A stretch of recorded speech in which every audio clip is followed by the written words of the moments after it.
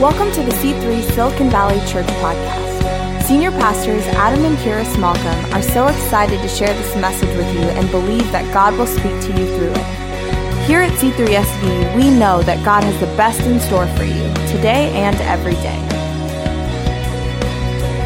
Okay. Hey, I was asked this morning to talk a little bit about religion and Christianity and where are we as far as that goes. I had the great privilege of living in two cities.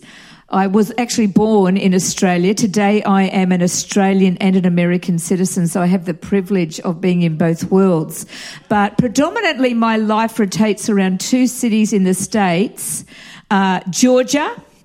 Atlanta, Georgia, which is a little bit different to here, but great city. And then the other half of my time I spend smack bang in the middle of North Hollywood in Los Angeles. We started going there about 6-7 years ago. So we started in Georgia 18 years ago, planted a great church, which I love dearly. Then 6 to 7 years ago, to my horror, my husband said, "Babe, it's time for us to start traveling over there on Sunday afternoons. I believe if we leave church around 12, we could make it to North Hollywood by about 4 or 5 in the afternoon." I thought he was joking, but he wasn't laughing. So I figured pretty fast that he was serious about what he was saying. And so when you look at Georgia, we would be known as classically being a religious setting. I'll just read some of the types of signs you see in front of churches in Georgia. And, when I first saw them, I thought it was a joke.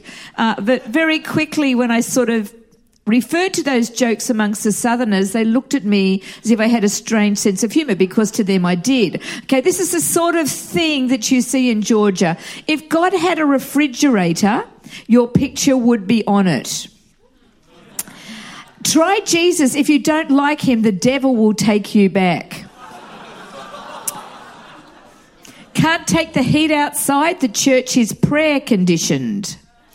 If evolution is true, how come mothers only have 2 hands? Jesus is coming, look busy. Bring your sin to the altar and drop it like it's hot. I mean, I'm not kidding. I would be at that altar the whole time. God would never allow me to be standing up again. One more. Midnight mass and toga party. Bring your own baby Jesus to the toga party. And then Walmart is not the only saving place. And so, it's quite bizarre. I mean, I used to watch Christian TV back in Georgia, and again, I thought it was a comedy because I'd never seen anything like that from growing up in Australia. The funny thing was, as time went by, they kept on repeating those shows, and I discovered that they were actually really true. Now, I might be seeming to pay out on Georgia, but my deep heart's conviction is it is an amazing place. Even though we are known as the buckle of the Bible Belt, much great has come out of Georgia. And I would say to you today that there are at least 7 to 8 churches that have actually come out of there due to the generosity of C3 Atlanta. A lot of us don't realise that. Dean and myself would get the credit for most of that, but it's very little to do with us. It is to do with the base of that church being giving and loving God. And so when we look at it and say it's religious, I've had to change my mind, because when I started going out to LA, although I would look at LA and say, wow, they're cool, wow, they're classy, they've got great dancers, they've got great actors, it's the place where a lot of people go, because if you go there, you think you're going to become someone. I realised that religiosity is just as strong there as it is in the South, because we have to understand that religiosity is really nothing to do with culture. Religiosity is nothing to do with traditions. Religiosity is more a thing of our hearts. What is actually going on in our hearts is linked up with how religious we will be. And I have found through the many years of my life that as much as I thought when I left my little Anglican church at the age of 18 that I would no longer be religious, religious. Religiosity has visited me time and time again, and I've realised that it's something that I will have to watch how much of a hold it gets on my heart for the rest of my life. And when we look at the Word of God, you will see Jesus, but he is very often accompanied by religious people. And so let's turn right now to Mark chapter 3, verses 1 to 6. Mark 3, 1 to 6. And I'm reading out of the New Living Translation. Jesus went into the synagogue again and noticed a man with a deformed hand. Since it was the Sabbath, Jesus' enemies watched him closely. If he healed the man's hand, they planned to accuse him of working on the Sabbath. Jesus said to the man with the deformed hand, "Come and stand in front of everyone." Then he turned to his critics and asked, "Does the law permit good deeds on the Sabbath, or is it a day for doing evil? Is this a day to save life or to destroy it?" But they wouldn't answer him. He looked around at them angrily and was deeply saddened by their hard hearts. Then he said to the man, "Hold out your hand." So the man held out his hand, and it was restored. At once the Pharisees went away and met with the supporters of Herod to plot how to kill him. So there's several obvious parties in there, but the two that I want to focus on is Jesus and the way he conducted himself, and the enemies. Now, if you look in other translations, the enemies are actually described in several different terms. They're described as enemies, critics, Pharisees. But then many, many translations call them the religious. And so we can put a lot of those terms into the religious basket. But when we look at Jesus, what do we see? We see a man who is willing to actually break the law to do good. We see a man that is filled with love and grace, but also boldness to stand up to do something good, despite the fact that there were the religious there. We see a man, though, who always leaned towards God as a supernatural God. But then on the other hand, we see the religious. And how does that passage describe the religious? Heart of heart. Came in to criticize. Came in not looking and then thinking, well, that's wrong. But came in to actually trip up Jesus. They also didn't see the supernatural, although it was right in front of their eyes. Rather, they're those that read Scripture, I would say, to find fault and can't see anything supernatural as God, supernatural about God at all.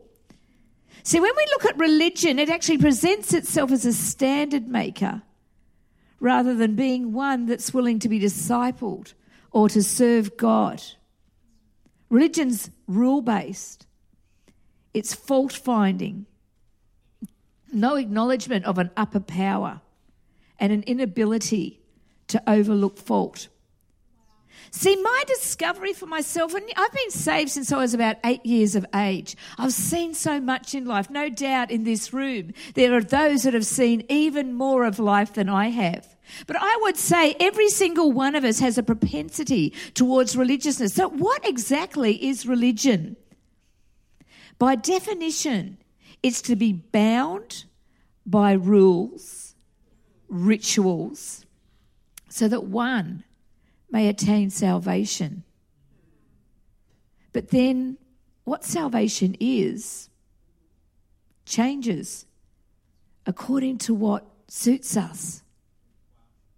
I don't really want to surrender to a God, but I'm a good person.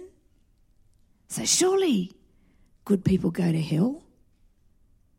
Well, that person's got that problem in life. They're still nice. It's not their fault, so I can't worship this Christian God because he doesn't have mercy for that. But then we actually overlook the incredible supernatural power of a very loving God who never desires to stay in a state of hopelessness, but designed every single one of us to overcome. See, why did the religious get so upset with Jesus? And this is what happens. Religion comes in and invents its own rules, but then determines that a situation is only right if it suits their own agenda. I don't know about you, but I have found myself in the past going into a situation, and if that situation threatens me, if that situation challenges me, if that situation doesn't suit the way where I want to go, then I start passing judgment, not according to what God would say, but according to what I feel is acceptable to me. When the religious came into the synagogue that day and they saw Jesus doing the miraculous, and they saw that Jesus day by day had been gathering crowds, they determined to start tripping him up, and they decided to start changing the rules because he was drawing the attention away from them. They felt that their authority was beginning to slip. And so if their authority is beginning to slip, they better get rid of that man called Jesus, because he was going to start changing history and he was going to start having a consequence for their lives. See, we need to understand, no matter what, our propensity towards religion is not going to so much hurt others, but it is long-standing going to hurt us. Even I found after my salvation, my propensity was to still try and change the rules. You mean I've got to love my husband all the time? You mean I've got to accept that he's got a few bad faults? Isn't his life supposed to revolve just all around me and make me happy? I got really good at pointing out the scriptures that said how a guy should treat a wife, but I was really good at ignoring the ones about the wife and how she should treat a husband. You mean I've got to do what he says every so often? Nah, those passages, they need to be put out of there. See, we have this leaning to go religious. Religious means that we love to invent the rules and standards for others. After my salvation, I had this guy that I was dating come to me. He found this scripture in the Bible, and it said that if you had been a big sinner, I mean, who hasn't been a big sinner? We've got some big sinners in the room today. Oh, good. We've got a few really keen to put their hands up about that. Awesome. I'm in good company this morning. You know what he told me? He said, when you come into the church and now you've committed your life, it is important that you stand before the entire church and admit every single thing that you have done wrong. I had another young friend who at the same time committed her life to the Lord. She found very quickly this church down the road that said that every woman should wear hats to church and you needed to wear long dresses. And so immediately after her salvation, she started attending that church because she thought it was easier to comply with a rule that told her how to dress rather than try to work it out every week. What happened the day after her salvation, the devil comes in and he tries to place rules upon us and tell us what to do. Thank goodness she broke out of that. 6 weeks later, I think she ran out of hats and long dresses because, you know, at that age, you don't want to wear the same thing twice. Am I the only one in the room? I'm still a little bit like that. Guys, you just got to understand that's a girl thing. It's not a sin. We love to hang on to that thing. We need lots of new clothes all of the time. But thank goodness, 6 weeks after that she started to comply to this church where every week she'd have the hat and the long dress on, and she's sort of feeling pretty good because, you know, you don't have to worry about the state of the legs too much down here when you're wearing long skirts all the time. 6 weeks after that, she realised what she had done. That she'd given up the freedom of Christ and tried to bring rules into her Christianity, thinking if we just had the rules, we will never step out of bounds. But the thing is, when we try to live a rules-based works-based Christianity, we're going to trip ourselves up more than ever. We don't worship a God who says it's all about the rules. Rather, he comes in and he says, I've given you promises, and I give you those promises so that you can live up to them. Every single day, you will find that your inner man, your heart, your mind will collide with the promises of God, will collide with the power of Jesus Christ. And as we allow that to happen, we find that we walk in a greater sense of freedom. See, our God is not a God that wants to trip us up. Thank goodness he says you can come repeatedly to the altar and lay our disgusting sin, our bad habits down for him. But he doesn't stand there and say, oh my gosh, that's another bad deed. Go and stand in the corner again. Oh my gosh, that's another bad deed. I'm going to turn you over and I'm going to paddle your little behind. Oh my gosh, that's another bad deed.